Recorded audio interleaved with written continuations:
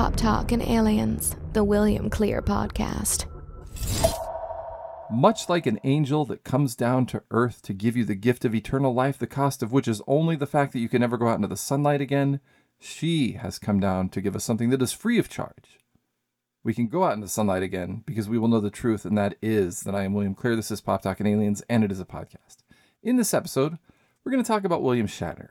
William Shatner's been in the news because he should be, as always, but for this time, it's because he's going to space. Kind of. We'll talk about his trip up to space, and I'm going to tell you some stories about William Shatner from his trips on Earth. We will laugh with him. We will laugh at him. He should have it no other way. 90 years this man has been giving us nothing but entertainment at the cost of his own self and intentionally.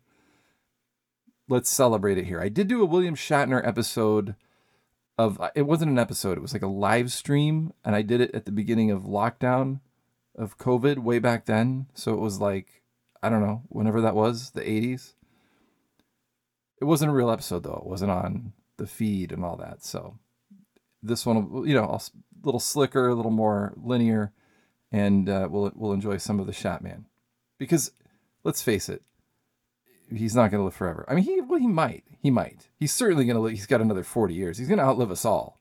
But he's not probably going to be live forever unless an angel came down from the heavens and gave him the gift of eternal life, the cost of which is only the fact that he can never go out in the sunlight again. Why do I keep saying that? Because I'm also going to talk about the Netflix show Midnight Mass, because I found it fascinating. But it left some questions and some lingering thoughts that I have about it. So I want to talk about that show. Spoiler heavy. So if you haven't seen the show, I'll tell you when that's coming. If you have seen it, perhaps you are like me and you have similar questions. And if you don't care about it one way or the other, then you do what you want to do. And lastly, we're going to talk about aliens on the moon. Just a little bit, because look, the whole Navy UFO thing, we've talked it out. We've hashed it out to we've looked under every rock. I've talked to experts. It's done. Until something new comes, nothing left to talk about in that department. So we'll talk about aliens on the moon, because the moon doesn't get any lip service anymore with aliens, because it's like, do they come out of the ocean? Do they come out of another dimension? Do they come from, are they us? All that stuff, which is all, hey, why not? But the moon, no lip service, no recognition. So we'll talk about that. The first thing I want to talk about, but I should tell you first off that if you want to follow the show, at Pop Talk and Aliens on Instagram. Instagram at Pop Talk and Aliens. That is the home base. That is the moon of this show. If you want to connect, please do so there. There is a Facebook page, which is facebook.com/PopTalkAliens, but feel free to give it a like, but do understand that Facebook will never show you anything that I post on that page, because it's Facebook and nothing that's posted on that page is designed to outrage you or to upset you or to make you depressed or angry or hate people. So because of that, you will not see it. Pop Talk and Aliens on Instagram.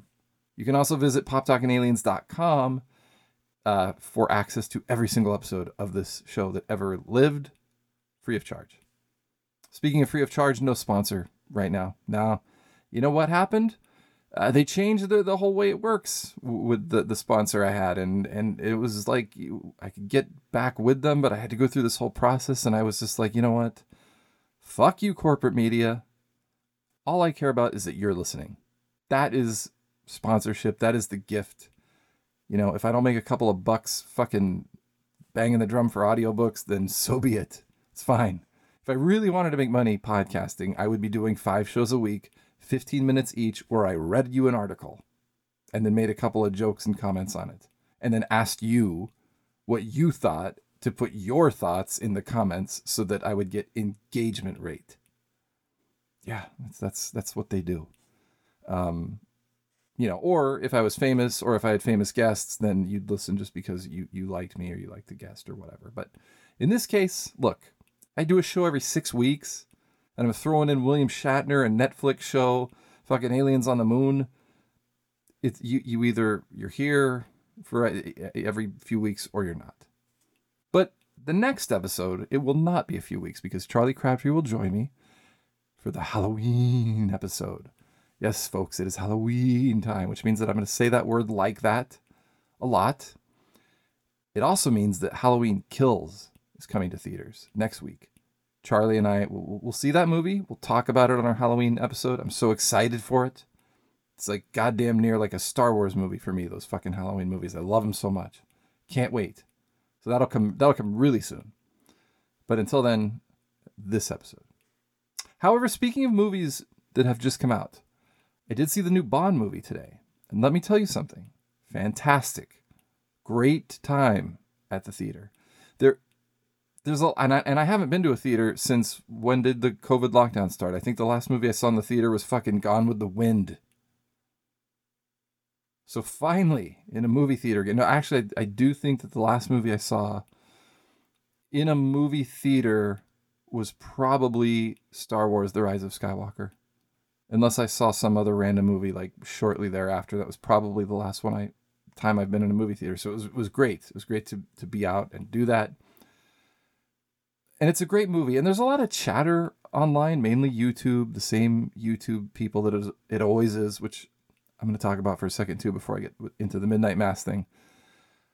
YouTubers saying that there's like some sort of agenda or something in the Bond movie. I haven't watched the videos, but I've just seen that that has been running around. Let me tell you honestly, okay? Because I know that there is a wide variety of beliefs and opinions and thoughts that come from you that are listening. I see, you on Instagram, and I know that there are people of different stripes, different thoughts, different feelings. I will give this to you straight. I would not lie to you. I am an idiot when it comes to movies, and I do miss a lot.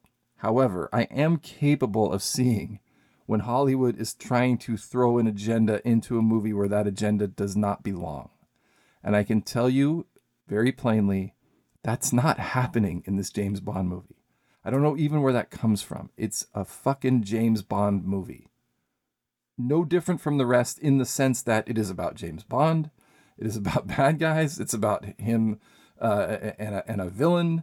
And there's women, and there's cool gadgets, and his car does awesome shit, and Hans Zimmer scored the fuck out of it, and Johnny Marr plays the James Bond theme. What else do you want? That's what it is, and it's great. It's wonderful send-off for Daniel Craig. As usual, he crushes it. All the acting is great. Great special effects, great music, the production, the whole thing's great. It was worth waiting for. I'm glad I saw it in the theater, and that I didn't stream it at home or something, that they didn't put it out on something else. It was nice to wait and see it. So if you love Bond, you're gonna love this. There's nothing weird in it. I don't even know where that comes from. Well, I do know where it comes from. It comes from YouTubers.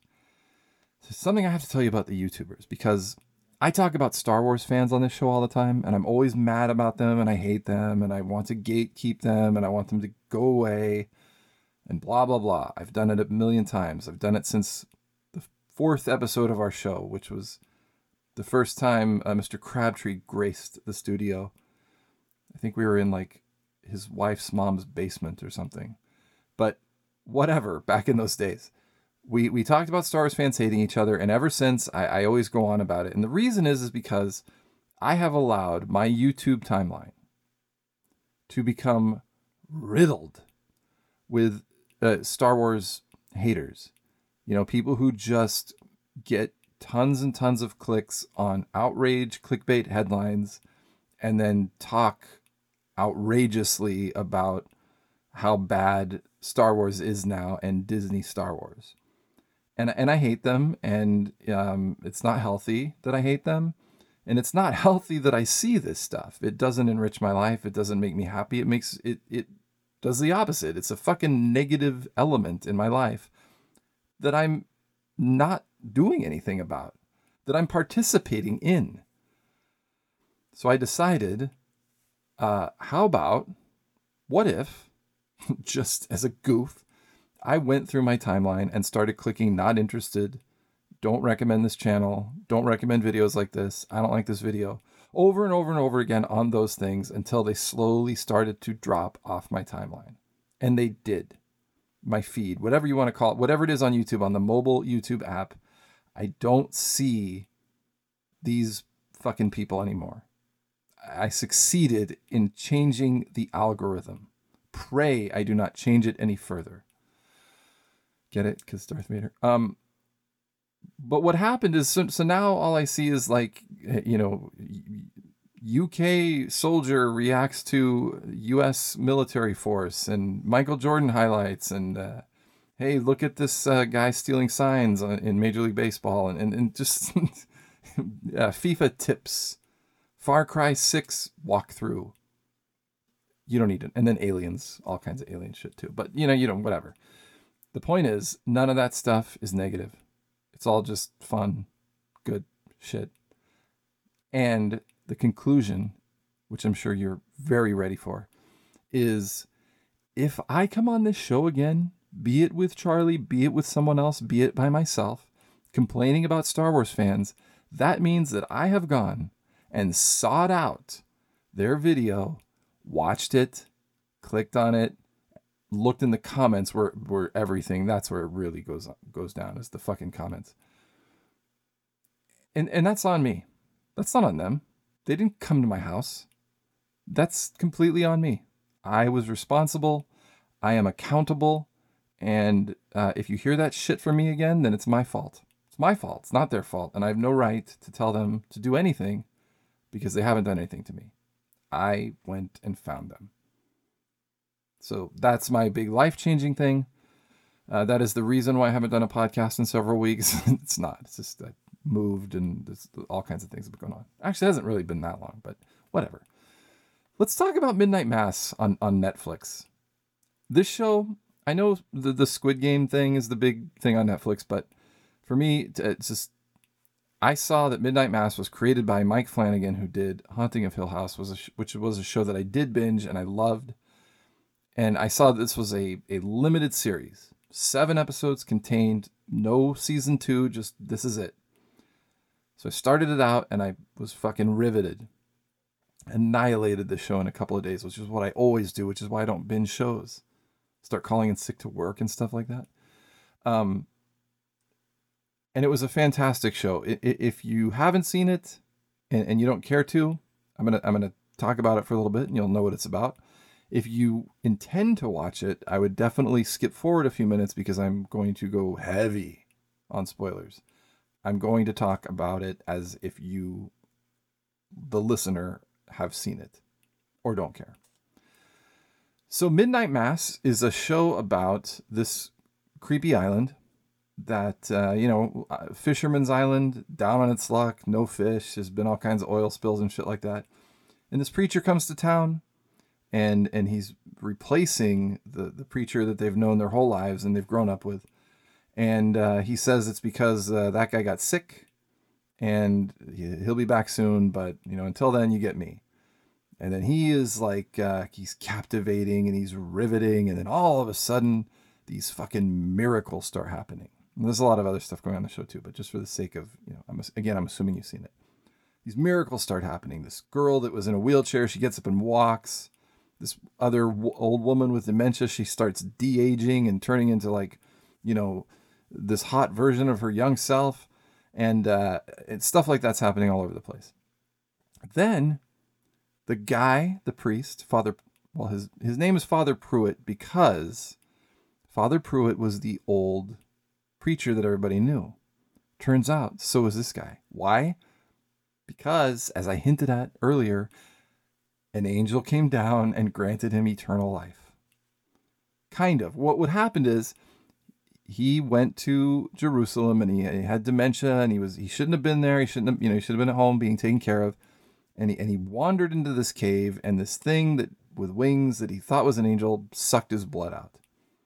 And then put his own blood back into the priest who then became a young version of himself and then went to the island pretending to be somebody else. And then there's another main character who killed someone in a drunk driving accident right at the beginning of the show, and he's back on the island after being in prison for 4 years, and he starts having these AA meetings with the priest, which are really well done. Anyway, this guy, all of a sudden, he's performing all these miracles and stuff, and then all of a sudden, miracles are happening. He's not like performing them; they're happening, and all of a sudden he fucking dies. He keeps getting sick, and then he dies. He walks into this room and he just fucking dies on the floor, and he starts like throwing up blood, and then he comes back to life. But now that he's come back to life, he can't go in the sunlight anymore, and he becomes thirsty for blood. So he's a vampire, right? Obviously, he's a classic vampire.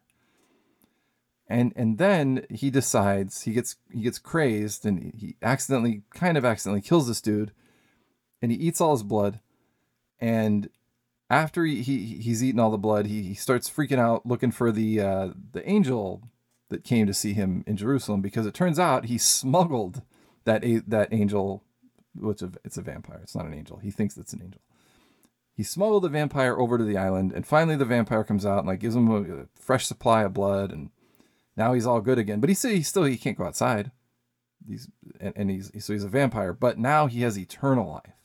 Whereas before he had been given the gift of youth and restoration, but he wants resurrection, right? So now he gets to come back to life. But the thing is, it doesn't make any sense to me. And I'm wondering, and I know that this isn't a call-in show where someone can call and answer me, but I'm just, for your own thoughts, if you've watched this show, I don't understand why he died to begin with, because he literally just starts getting sick, and then he walks into a room with some people and he fucking dies.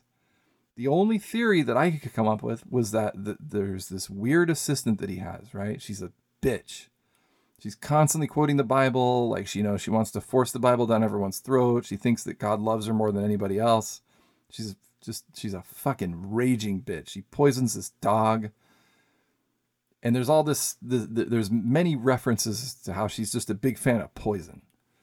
So my only thought was that she poisoned the priest to see if he would come back to life or something like that. It's the only thing that makes sense to me, because she likes him. Like, at first she doesn't like him when he comes in because she doesn't like anybody, but then she grows to think, the miracles, and maybe he's the second coming or whatever. So I guess it's her, kills him, and then he comes back to life. But now he's got to drink blood. Now he can't go in the sunlight. So the midnight, all the daily mass has to turn into a midnight mass. So everyone's got to go to fucking church at midnight because he can't go outside. They don't know that, but yeah, that's what happens. So he gets this big plan together that he's going to give everyone this eternal life by having that fucking creepy vampire, quote unquote, angel come into church on Easter, and everyone's gonna drink poison like Jonestown, and then they're all gonna be restored because they've all been drinking communion wine, which is where he's been putting the blood of the vampire. So that's why they've been healing, and now they have all the healing blood in them, and now when he kills them, they'll already have the blood in them, so they'll wake up alive with eternal life. But they can't go outside, and they're going to be thirsty for blood all the time. So, as often is the case when you try to give people eternal life, it backfires. And he gets shot by the aforementioned elderly woman who had dementia, who turned into a young woman. She shoots him. And then while he's down, I mean, he's going to come back to life, but it takes a few minutes. While he's down, everyone that has just drank poison in his church turns into these raging vampires, and they just start eating each other. They're eating the blood, drinking the blood, sucking their necks and everything. And then they go around raging through town doing this. And this guy's out for the count. And I don't understand. It was so riveting and good that I liked it anyway, but I have no fucking idea why he didn't just let these people continue to enjoy the benefits of the blood. Because when you're on the blood and you haven't been poisoned, then all that happens to you is that you feel better. You get younger. You don't need glasses. If you were paralyzed, you can walk. If you had a bad back, you can do whatever you want. You get young. That's it. It's all good. But then he died for some reason, and then everyone else had to die so that they could be like him. I don't get it. And this may sound to you, and probably is, just me ranting. But I'm saying it because I know it's a very popular show, so I'm hoping that many of you have seen it. And I'm just wondering, do you have these same questions as I do? Let me know at Pop Talkin' Aliens on Instagram if you want. Because everything about that show was so good. It just didn't make sense that the priest walks into a room and fucking dies. And then now he gets to be a vampire. And then he wants everyone else to be a vampire. But then at the end, of course, he regrets it. But it's too late. Everyone's going to burn up in the sunlight because that fucking bitch, the poison chick, she burnt the fucking town to smithereens because she's trying to like initiate revelation. So there's nowhere for anyone to go to hide from the sun. They all burn up in the sun. The end. And the main girl, like, she manages to clip the wings of that demon vampire angel so he can't fly out of the sunlight either, and he burns up and dies too. So everyone's dead. The end. That's Midnight Mass. That's a lot of time spent on that show just wondering things. I get it. But, it's an interesting show. If you like horror, if you like vampires, if you liked Haunting of Hill House, you'll enjoy this. But if you've already listened to this, you won't enjoy it as much because now you know. But if you still watch it, you've heard this and you still go watch it, please pay close attention to why he starts getting sick and then just dies for no reason. Walks into a room and fucking dies. It doesn't make any sense to me. Could have just enjoyed the blood, guys. Could have been drinking that fucking blood till the end of time. But I mean, not at the end of time because they wouldn't have had eternal life. But they just would have had really good lives. Anyway, that's Midnight Mass for you. Let's talk about William Shatner. So William Shatner is going on Jeff Bezos' spaceship in a few days now. We are what day is it? October 12th? October 10th. Hopefully this will get out by the 10th, maybe the 12th. So we're right there. And William Shatner is going to go into space. But here's the thing. He's going to go high enough to achieve weightlessness. So I looked this up and there's a lot of debate about the terminology of like space versus outer space and things like that. So let's just say he's going into like the very high upper reaches of the atmosphere. And when he gets there, there will be weightlessness and he will have somewhat of an experience of space. But if you listen to William Shatner talk about it, I hope his expectations are not too great, because he sort of talks about looking at the moon the way one would if they were on the International Space Station, and you look at the world and it's just a big, obviously flat thing that you can see from far. Wouldn't it be great if someone had just zillions of dollars and they just kept paying for flat earthers to take trips up there just to fuck with them? Yeah, take a trip on Jeff Bezos' thing. Well, it's not far enough to where they could see that it was round, so they would probably just think that it proved their theory. So yeah, forget about it from the flat earth. But anyway, William Shatner is not going to be able to look through the window and see like the small marble of Earth that's floating away from him. They're not going that high. But he is going into space technically. William Shatner, finally, captain of the Star Trek. And look, William Shatner, like I said in the beginning, he's one of the most entertaining human beings, in my opinion, to walk this earth for the last 90 years. He is one of, how many people are still alive that were on Star Trek? It's him, Nichelle Nichols, who played Uhura, Walter Koenig, who played Chekhov, whom I once got an autograph from at a little tiny store called Starbase in 1979. It was located in Mountain View, and it was a science fiction shop. And Walter Koenig was appearing there after Star Trek The Motion Picture. And somewhere in a photo album, I have a Polaroid of me and Walter, and he is wearing the most 70s fucking outfit you could ever imagine. And I am wearing a Star Trek The Motion Picture t-shirt with a bowl cut, Joey Lawrence style. Anyway, he's alive. Nichelle Nichols is alive. Shatner's alive. And Sulu, George Takei. Those are the only ones left. Spock, Leonard Nimoy, no longer with us.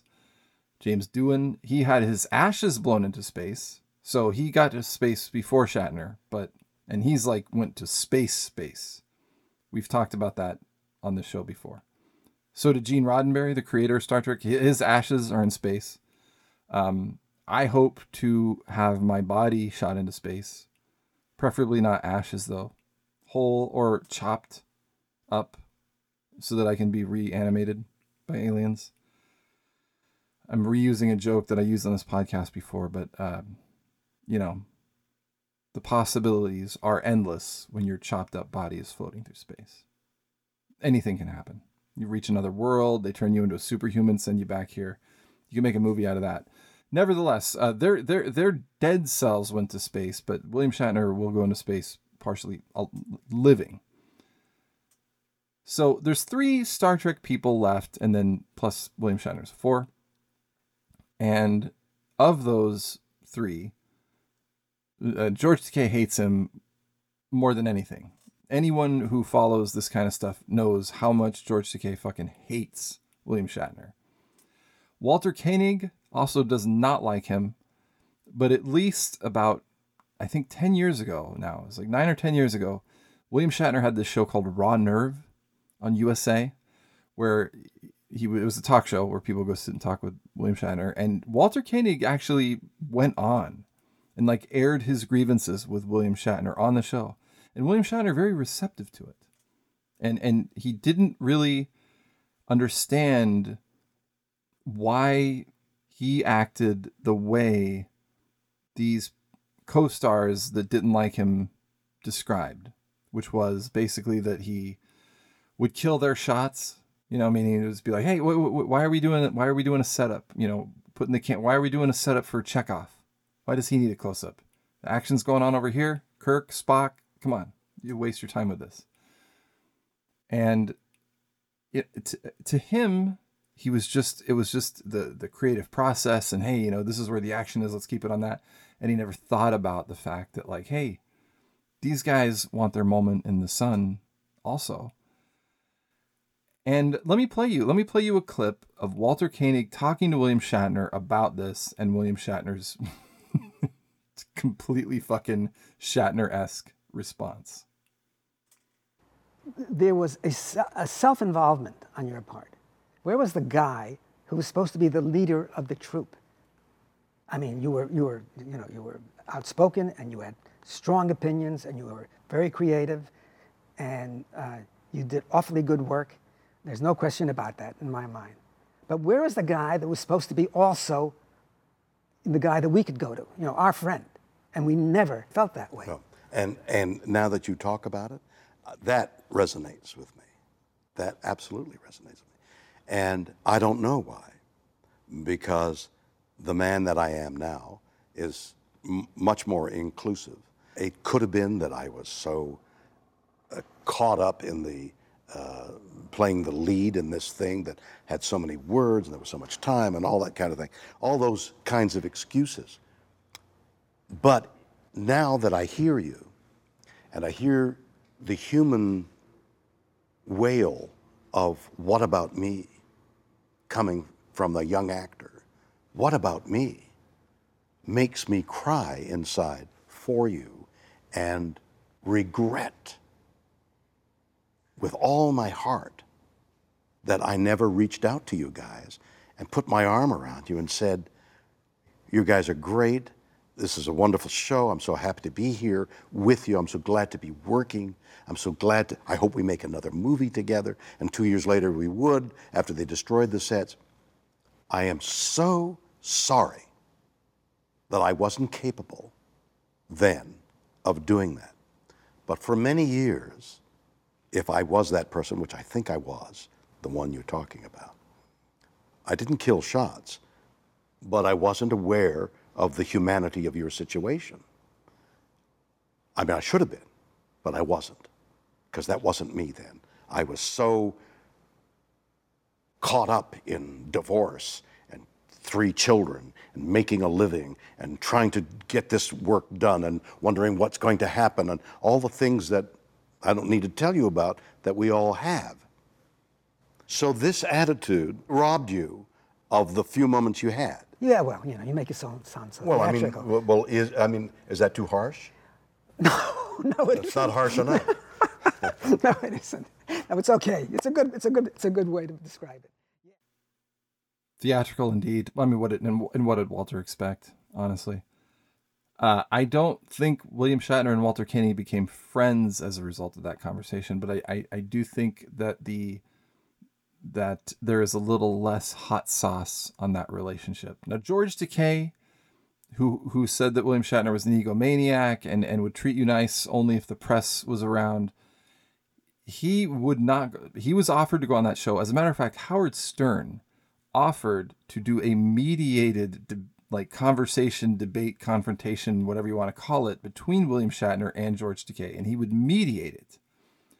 And William Shatner wanted it to be on his talk show, and George Takei said, "I'm not coming on your turf." And Howard Stern said, "We could do it here, whatever," and it never panned out. But I'm going to give points to Shatner on this one, because he was very much willing to do it and George Takei wasn't. And obviously William Shatner is a fucking egomaniac. And I'm sure that everything Walter Koenig said about him cutting people's lines out and stuff like that was totally true.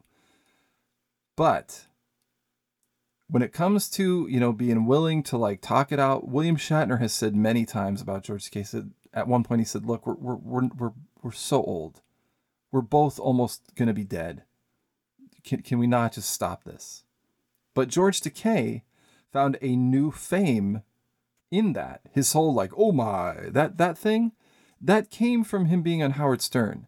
And the reason that he got popular from that is because when he went on Howard Stern decades ago, started complaining about William Shatner, and then the oh my and all that stuff started happening. And then Howard Stern had him on his show as an Ed McMahon type character. If you ever remember who Ed McMahon is, if you're old enough, it's like a co-host introductory guy who introduces people and stuff. That was George Takei. So George Takei gets fucking famous for that. And he's just going to milk it because that's what he's got. He's got nothing to go on. He's not in anything. He's not doing anything. So for the last 25 years, he's been running on fumes of "I hate William Shatner." And when his star starts to wane again, he starts complaining about William Shatner again, and everything heats up. Nichelle Nichols, Uhura, had many problems with Shatner, but she confronted him directly about it. He was writing a book about Star Trek, or he was going around interviewing people so that someone else could write a book about Star Trek.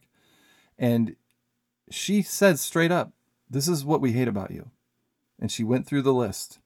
And they had their issues, but she does not hate him.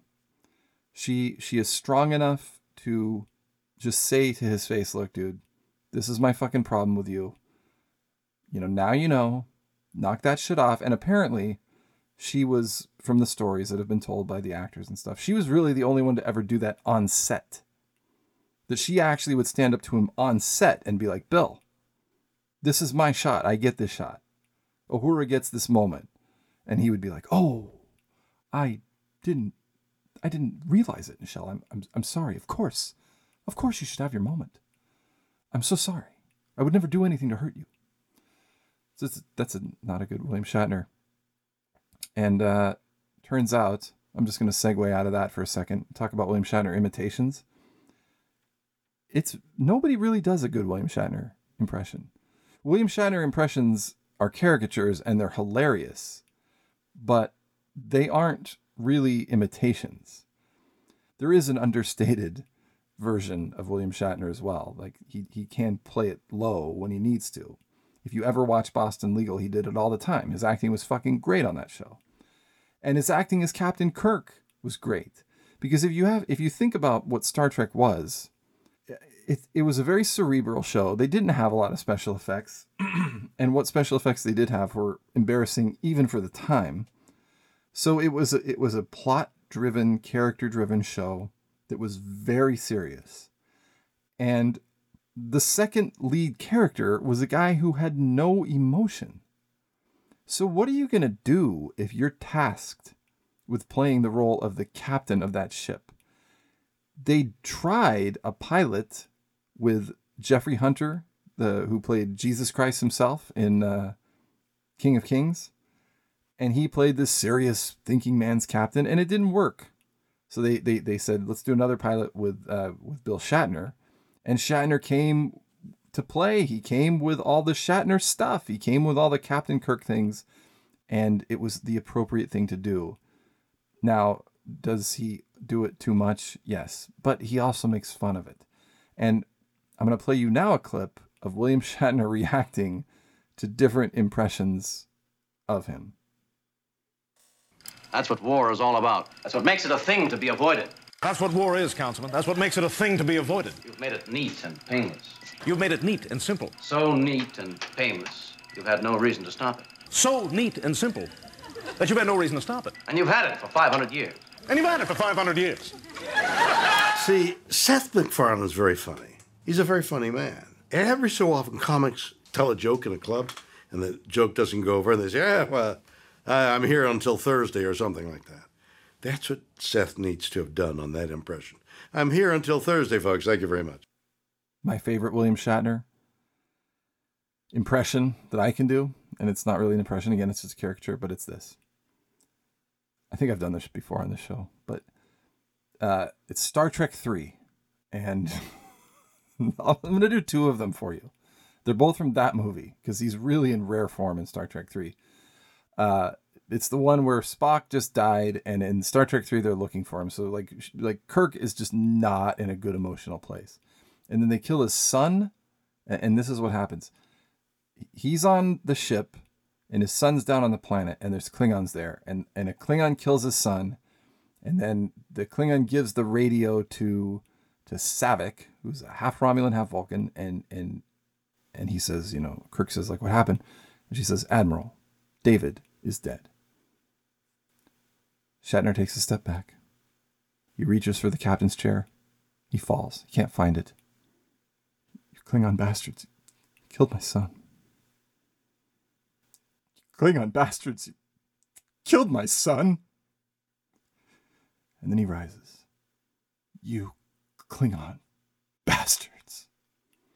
Now that was a horrible imitation in terms of tone and sound and pitch, but that was how he said those lines.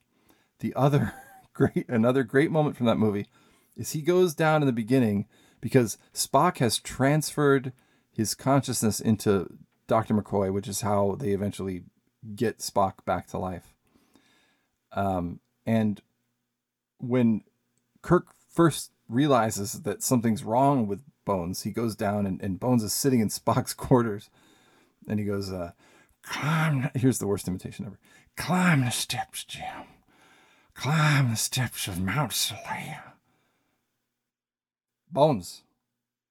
Mount Seleia's on Vulcan. We're home. On Earth. Remember. And then McCoy collapses into his arms and he says, Uhura, get the medics down here. Get them now. And I'm not even exaggerating the amount of time he pauses between saying those two things.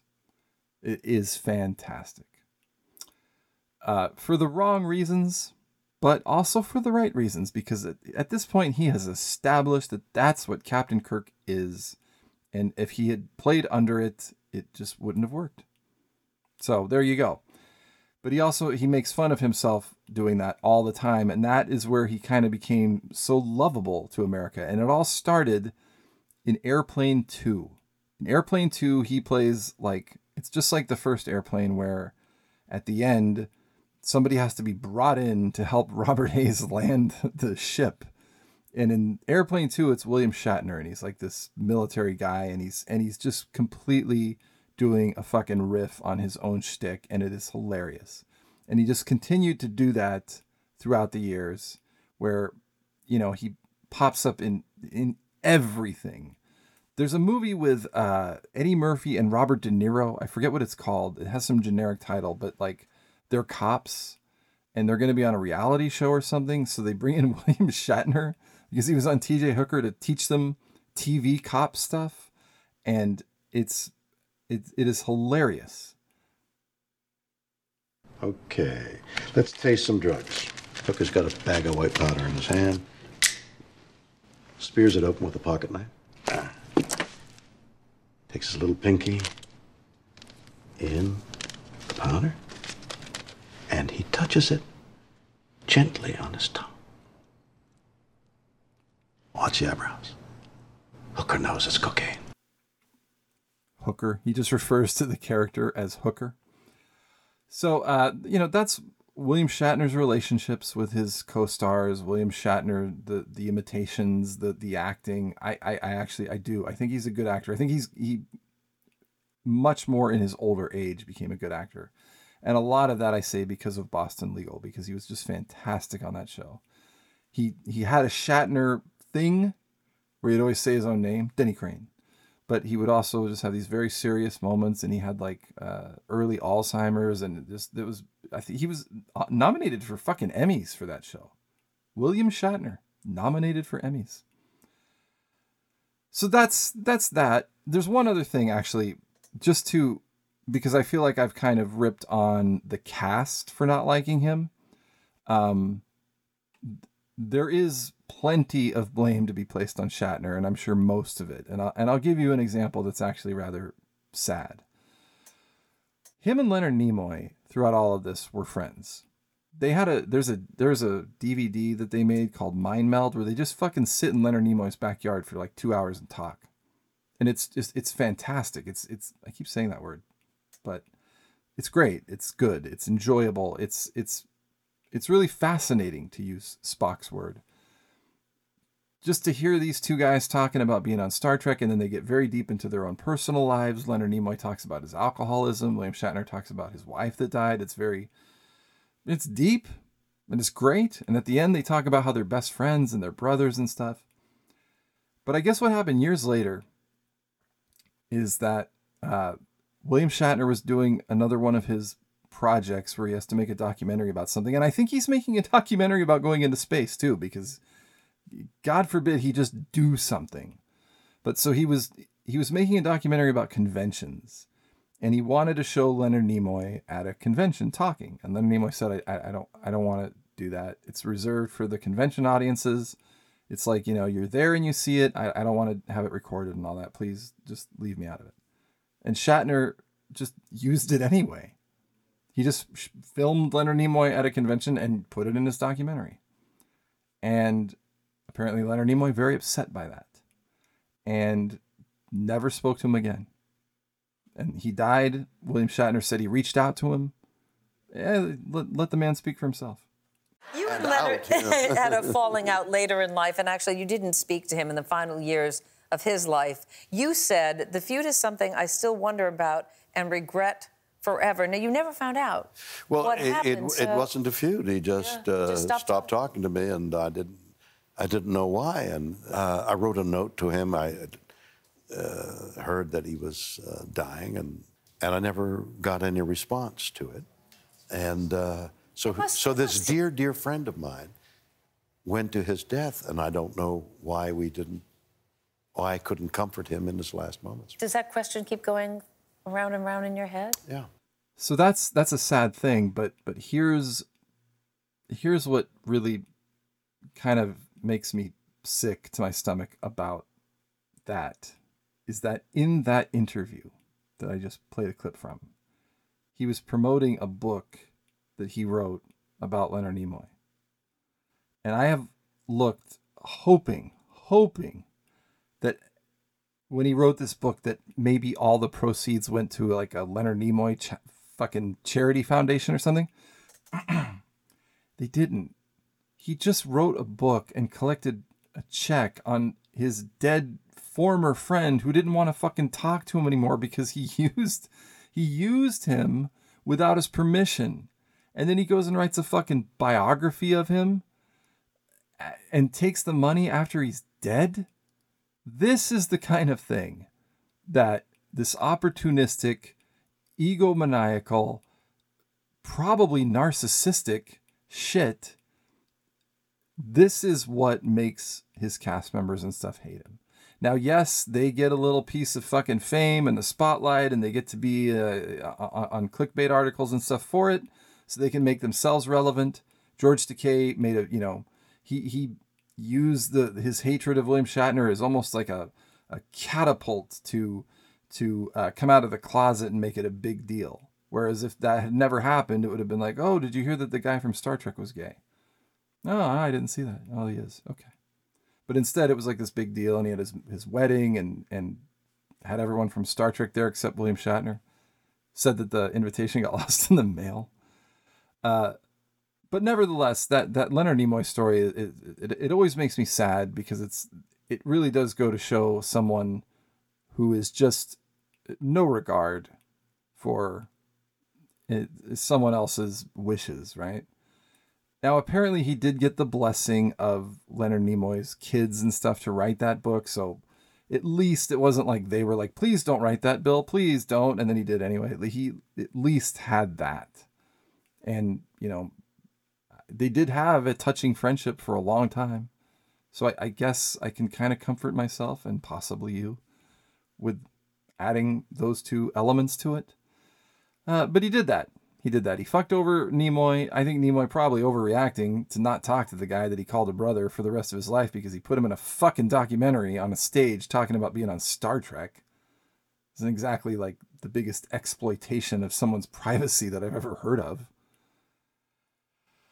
So there's that. Now let's lighten that up. Let's lighten it up. Let's get to something else this is my single favorite William Shatner story. So at the end of Star Trek, William Shatner was getting one of his many divorces. As a matter of fact, he just divorced, like, probably within the last couple of years, his God knows what wife. And part of the settlement was that he got all this horse sperm. It's true. It was not to cure COVID, horse sperm, or whatever that shit is. This was like actual horse sperm from his prize-winning horses that he wanted to make sure that he kept, because they both raced horses, but he wanted to get like the good sperm for the good horses, and that was part of the settlement. That's absolutely true. But that was, most recent divorce. Going back to his first divorce, decades before, first of many, his wife sued him for what they called projected earnings. And this was when Star Trek was on the air. So his alimony and child support, decided by a judge in California, was projected to be what he would make if Star Trek continued. But then Star Trek got canceled, but that order was still in place and it couldn't be changed. So he had to pay alimony and child support based on, now child support's one thing, but alimony, he had to pay this out based on money that he wasn't making, because the fucking show wasn't on the air anymore. So what he did was he went and got this like little trailer, this tiny little trailer, like not like, a big fucking trailer home that you can drive around, but like a tiny, it's like a glorified truck with like a canopy thing on it. And he joined a traveling summer stock theater company. And they traveled around the country doing plays. Because let's not forget that William Shatner is a Shakespearean trained actor, theatrical background, theatrically trained. But anyway, so he's going around the country doing these plays, living in this fucking tin can, because he couldn't afford hotels or anything, so that he could pay out his supposed Star Trek money that didn't exist. And he's missing the shit out of his kids, as one does. So he can't wait to get home to see his kids. And he's done his work. He's slept in his little fucking truck, and he's coming home finally from the end of the summer tour, waiting on his next gig. And his agent calls him and says, "Hey, the Kennedys. And back then a lot of them were alive. They want you to come to this thing because they love you and they love Star Trek. And he said, I can't. I got to see my kids. You know, I've been doing this, living in this fucking rusty thing all summer, sweating in parking lots of theaters. I want to see my kids. I can't. I'm sorry. Please tell them that I respect them and like them, but I have to decline. And he's traveling cross country, you know, drinking fucking coffee and shit, driving this little tin can. And his agent, every time he stops, he calls his agent and say like, yeah, is there another job for me? Because I got to pay all this child support. And he said, no, but that Kennedy thing. Remember, I was telling you about the Kennedys. They're really saying that they'll fly a private jet out for you if you need, you know, then you can take the jet back to California. He's like, yeah, it's going to eat 2 days off this whole thing that I'm not going to see my kids. So please, enough with the Kennedys. And eventually, after a couple more of these beggings to go see the Kennedys, he gets home and his kids have gone to a slumber party and they're not going to be back until like 2 days later. So he could have gone, met the Kennedys, hung out, a little publicity for himself. But no, as kids do, they went to a slumber party and, you know, his wife didn't tell him or whatever, or they didn't tell him. I'm not going to get in the middle of it. I take it back. I don't know. I wasn't there. I don't even know if he lived in a tin can. There's no pictures. Okay? Forget about what I said about the wife. It's not me being bitter because I'm a divorced single dad at all. It has nothing to do with that. That I would ever assume that someone else was at fault.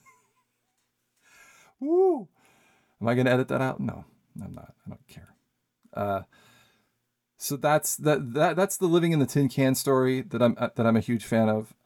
Another thing about him and the other actors is that there's 2 great stories about this. One is that he directed Star Trek V, and Leonard Nimoy had directed Star Trek 3 and Star Trek 4, and everyone loved him, and he did a great job. Those are good movies. And then, so it was like, Shatner's like, well, now it's my turn to direct. So he directed Star Trek V, which is universally agreed upon to be a shitty movie. It's just, the special effects are garbage. Like they didn't know what who to hire or something. He's even said that. And that's just the tip of the iceberg. The story's weird. Spock has a brother all of a sudden. The characters everybody acts all out of character. It's like the fucking Last Jedi of Star Trek movies. It's not, because it didn't make everyone hate Star Trek for the rest of their life. But it's not good. And it was directed by him.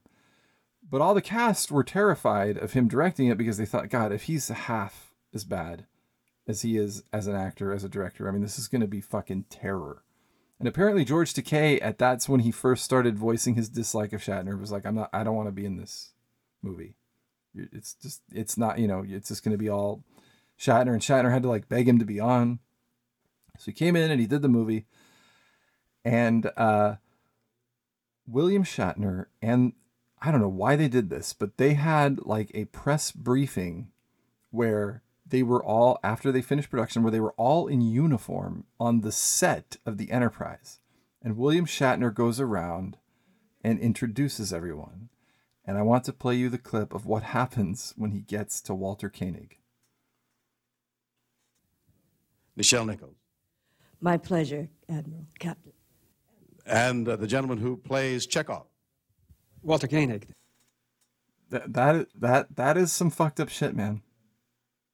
And God bless Walter Koenig for enduring that in public and then still having the balls to go on Shatner's TV show and say, look, here's the thing.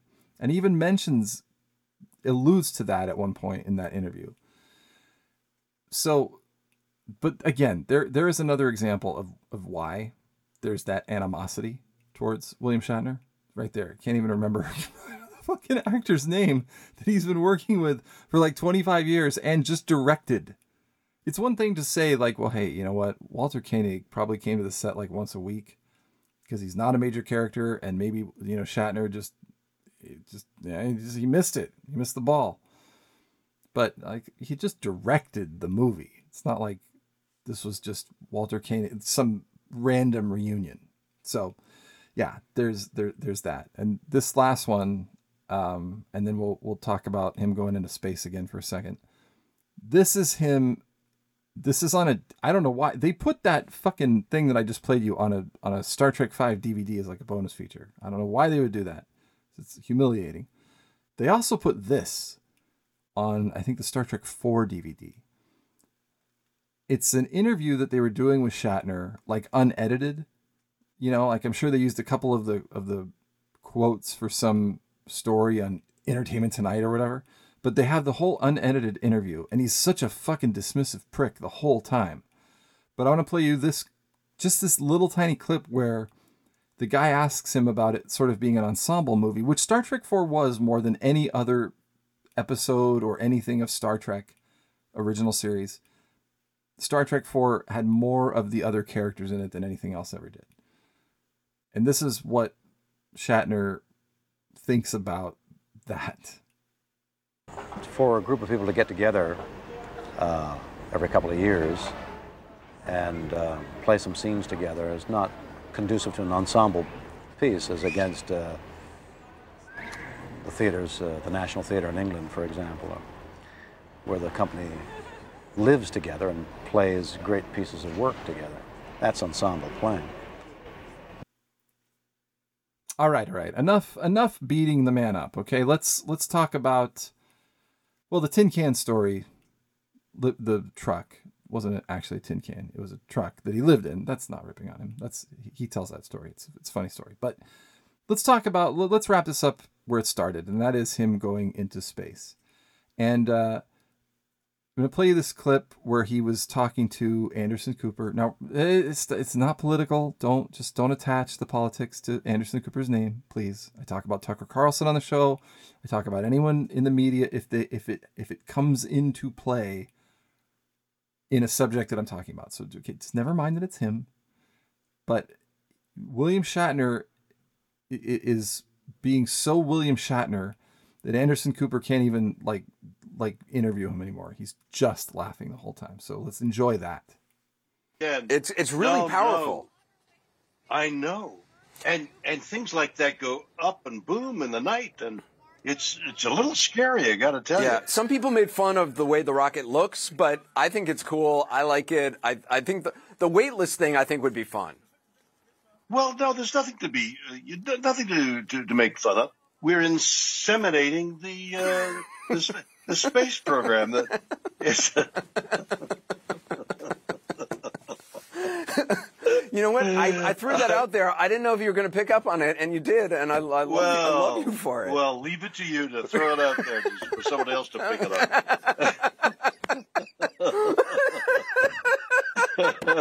But it certainly does look, when they say insertion, do they really mean insertion? Yeah.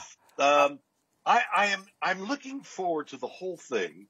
I've been there. I was there last week rehearsing, whatever they call it. Training, I think, is what they call it. But, rehearsing works. Training. I think of it as rehearsal. I want to go warp speed. They take me to warp speed, and they say, what? And the weightlessness absolutely is entrancing. Yeah. I mean, imagine being weightless, and you're thin enough, but I'm not. Imagine being weightless and staring into that blackness and seeing the earth, and that's what I want to absorb. That's what I want to see. It goes by firsthand. fast, though, because they, on their flight, though, on Bezos' flight, they were throwing Skittles at each other and catching and stuff, and it looked like a lot of fun. I think I would want to be staring out the window the whole time while I'm floating. I want to press my nose up against the plastic window. What I don't want to see is somebody else out there looking back at me. No, we don't want that one. Oh my God, that's really funny. Because not only will I look at the majesty of space and the oasis of Earth, but isn't there a possibility that things fly by, as we've seen on cameras? Yeah. What are those? What's the explanation of that? It's possible you could be grabbed and probed by some alien life form and then return to Earth and have a vague memory of it. Yeah. Well, being probed by an alien. God, I hope they don't mean that whole spaceship. You just got probed, sir. Thank you.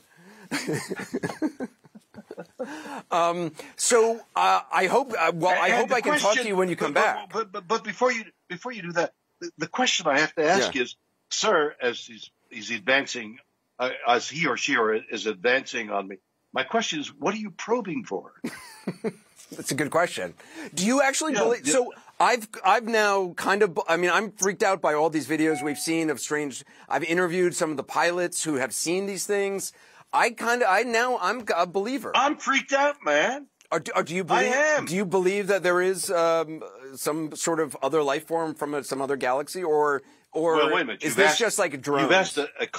You've asked a complex question in a not very well phrased way, but yes, I appreciate it. I have seen, not firsthand, because all our knowledge comes secondhand, except me seeing space.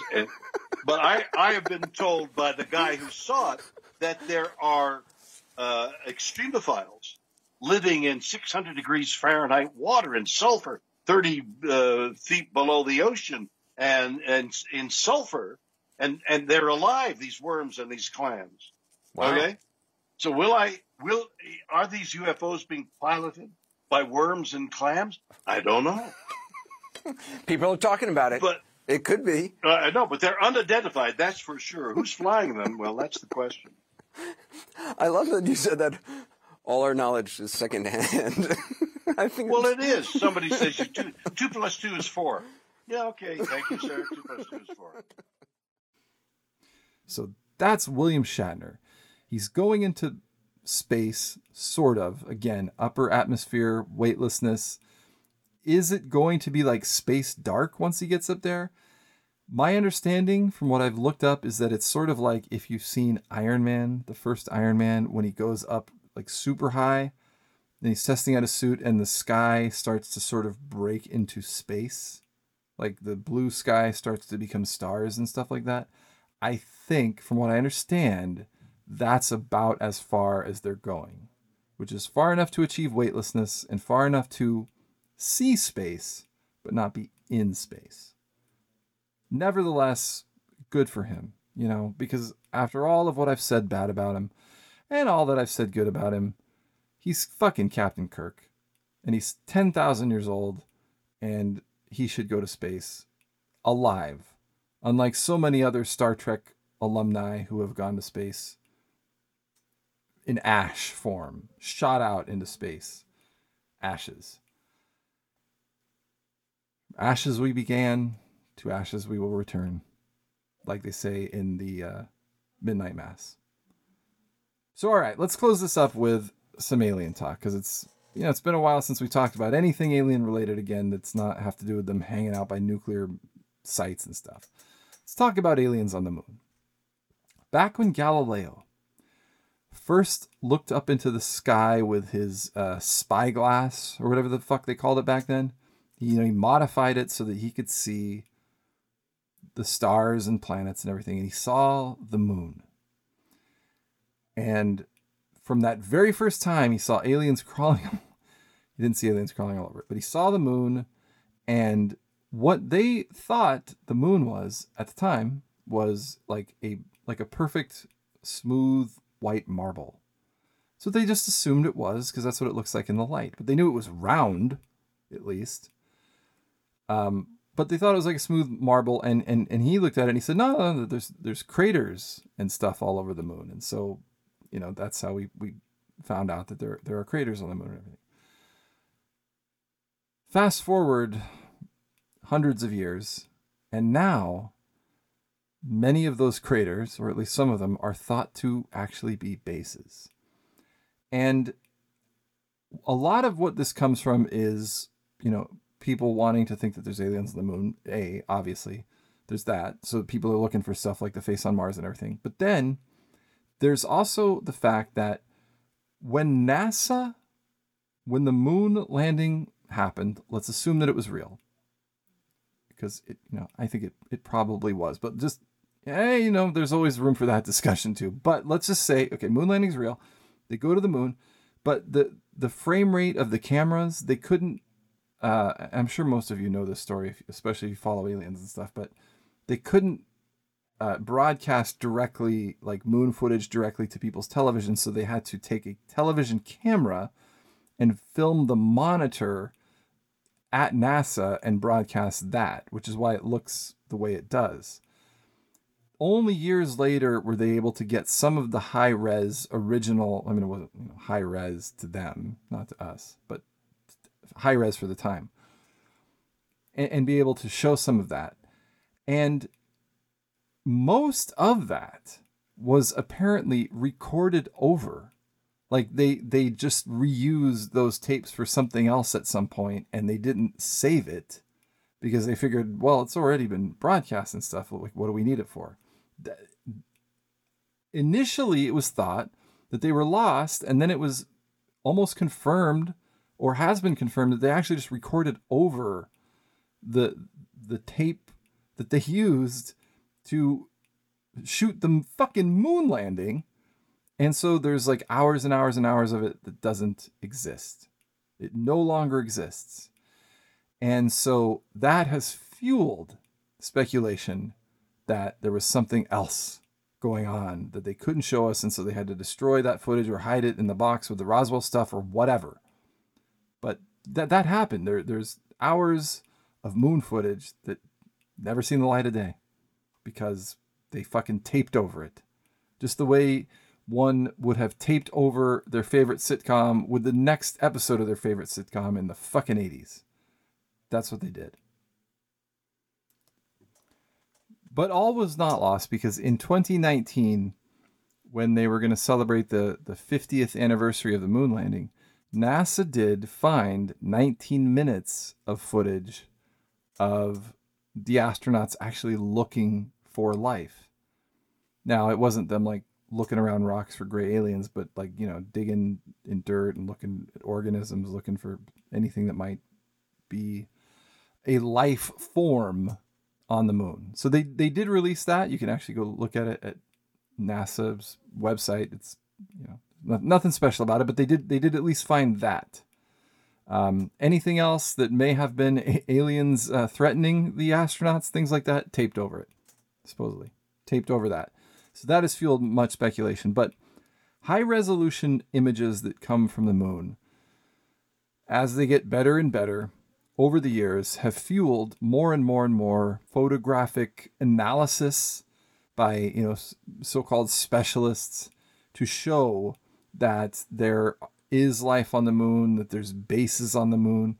Very recently, within the last few months, and this is what actually got this idea cooking in my mind again, there is a scientist named James Benford who proposed, and this was picked up by like Forbes and stuff. He's a real scientist. He's the real deal. Has proposed a project for actually looking for signs of aliens on the moon, like alien artifacts and stuff. But basically what he wants to do is he's creating something like SETI, Search for Extraterrestrial Intelligence, but his would be SETA, Search for Extraterrestrial Artifacts. I propose a version of the Drake equation to include searching for alien artifacts which may be located on the moon, Earth Trojans, and Earth co-orbital objects. The virtue of searching for artifacts is their lingering endurance in space long after they go dead. Much like having your body floating through space, or the cast of Star Trek, their ashes.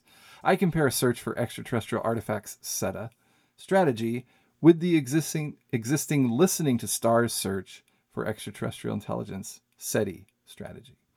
So, he just wants to look for some shit on the moon and other orbital objects that are floating around Earth. And I think that's very exciting. And I think that type of continued alien exploration, I mean, SETI does what it does, right? They're just going to keep fucking listening. Seth Shostak, our buddy, will continue to do that and has continued to do that. They've come up basically snake eyes, and even when something does happen, he says it's nothing. So, you know, but hey, good for him to keep doing it, because somebody should do it. Anything where we're looking is, to me, a good thing. So this guy looking for artifacts, also a good thing. Now, in terms of people having actually seen an alien on the moon, there's this myth that Buzz Aldrin, one of the first people to go on the moon, said that they saw aliens on the moon, and he did not. So let me please clarify what he did and did not say. Recently, or I guess it was a few years ago, like 2014, this thing started floating around Facebook, and it was one of those fucking goddamn pictures of someone with a quote next to it that just someone made up. And in a lot of the posts, the picture wasn't even of Buzz Aldrin, but it was a quote from Buzz Aldrin supposedly talking about seeing alien shit on the moon. And so Buzz Aldrin cleared this up in 2014. He did one of those Ask Me Anythings on Reddit. And from an article that was on Reuters, it says, in a 2014 Ask Me Anything discussion hosted by Aldrin on Reddit, former astronaut answered a user's question, "Do you believe in aliens, and what are the sightings you saw aboard Apollo 11?" with a description of a light out the window that appeared to be moving alongside us. Which I think that was actually true. But what the thing he said on Facebook was something just like, there were aliens on the moon and we saw them. It was something ludicrous, but everyone believed it because it was on the internet, and especially it was on Facebook, which no lie has ever been told. So his answer to that was, there were many explanations of what it could be other than spacecraft from another country or world. It was either the rocket we had separated from, or the 4 panels that moved away when we extracted the lander from the rocket and we were nose to nose with the 2 spacecraft. He then stated that when the mission returned to Earth, we were debriefed and explained exactly what we had observed. The sun reflected off one of the panels. Not knowing that the public was not aware of this information, Aldrin explained, he described the observations many years later in a telephone interview. Aldrin wrote on Reddit then that the UFO people in the United States were very, very, very angry with him for allegedly withholding the information, even though what he observed was, quote, not aliens. So there's a lot of little stories that astronauts have said, they've seen this or they've seen that, flickering things that people have taken to say astronauts, take the Navy pilots, for example. Like the Navy pilots have said, I have seen these fucking UFO things floating around and I don't know what they are. And then the Pentagon says, yes, and we don't know what they are. And then there's the astronauts saying, well, there was like light particles and debris and we're not sure exactly what that stuff was. And then people saying that proves aliens on the moon or aliens that are hanging out right there, which they really have never done that. There's never really been like a full-on certified bona fide astronaut that said there's aliens on the moon. The one thing we do have from the astronaut community is Edgar Mitchell, and we will leave it with Edgar Mitchell because he has been a fervent supporter of looking for aliens, being, the possibility of aliens visiting Earth or even having something to do with the moon. He is the one guy that, as UFO enthusiasts, we can cling to. He's our guy, Edgar Mitchell. So we will leave it with him, since the other astronauts really, it really does come from like a game of telephone where someone tells someone, and someone tells someone something, and they tell someone something, and then all of a sudden Buzz Aldrin was attacked by a fucking gray alien. None of that. But we do have Edgar Mitchell. So, Edgar, please give us some hope that there's aliens in general and possibly even to do with the moon. Dr. Mitchell? I have a quick question right out the gate. You can explain some of the stronger evidence to support the fact that UFOs are real. Okay. Being in the military and an aviator for many years, I knew that pilots all over the world, military pilots, airline pilots, encounter them all the time. Because I grew up in Roswell, I know most of the predominant investigators in the UFO field because of those Roswell connections. And so I have no doubts about it now. Did your opinion change of UFOs before you went up? I had no thoughts about it then, no knowledge of it, except for the fact that I knew of the Roswell incident because I lived there at the time. What we're hearing is kind of some sort of UFO observation of perhaps our space program and NASA, launches. Is that something that you're aware of as well? Yeah. I would not be surprised if we are under surveillance by alien visitors. I think they're interested in everything that we're doing. What do you think, these visitors are doing here around us and around, these launch sites? I think just observing our progress. They're looking to see what is taking place on this planet. Thank you, sir. I salute you. I thank you for listening to this episode. I hope you enjoyed it. And again, if you didn't, well, there's another one coming in a couple of weeks. Halloween episode. Thank you. Good to talk to you again. Cue the hot chick. Pop Talk and Aliens, the William Clear Podcast.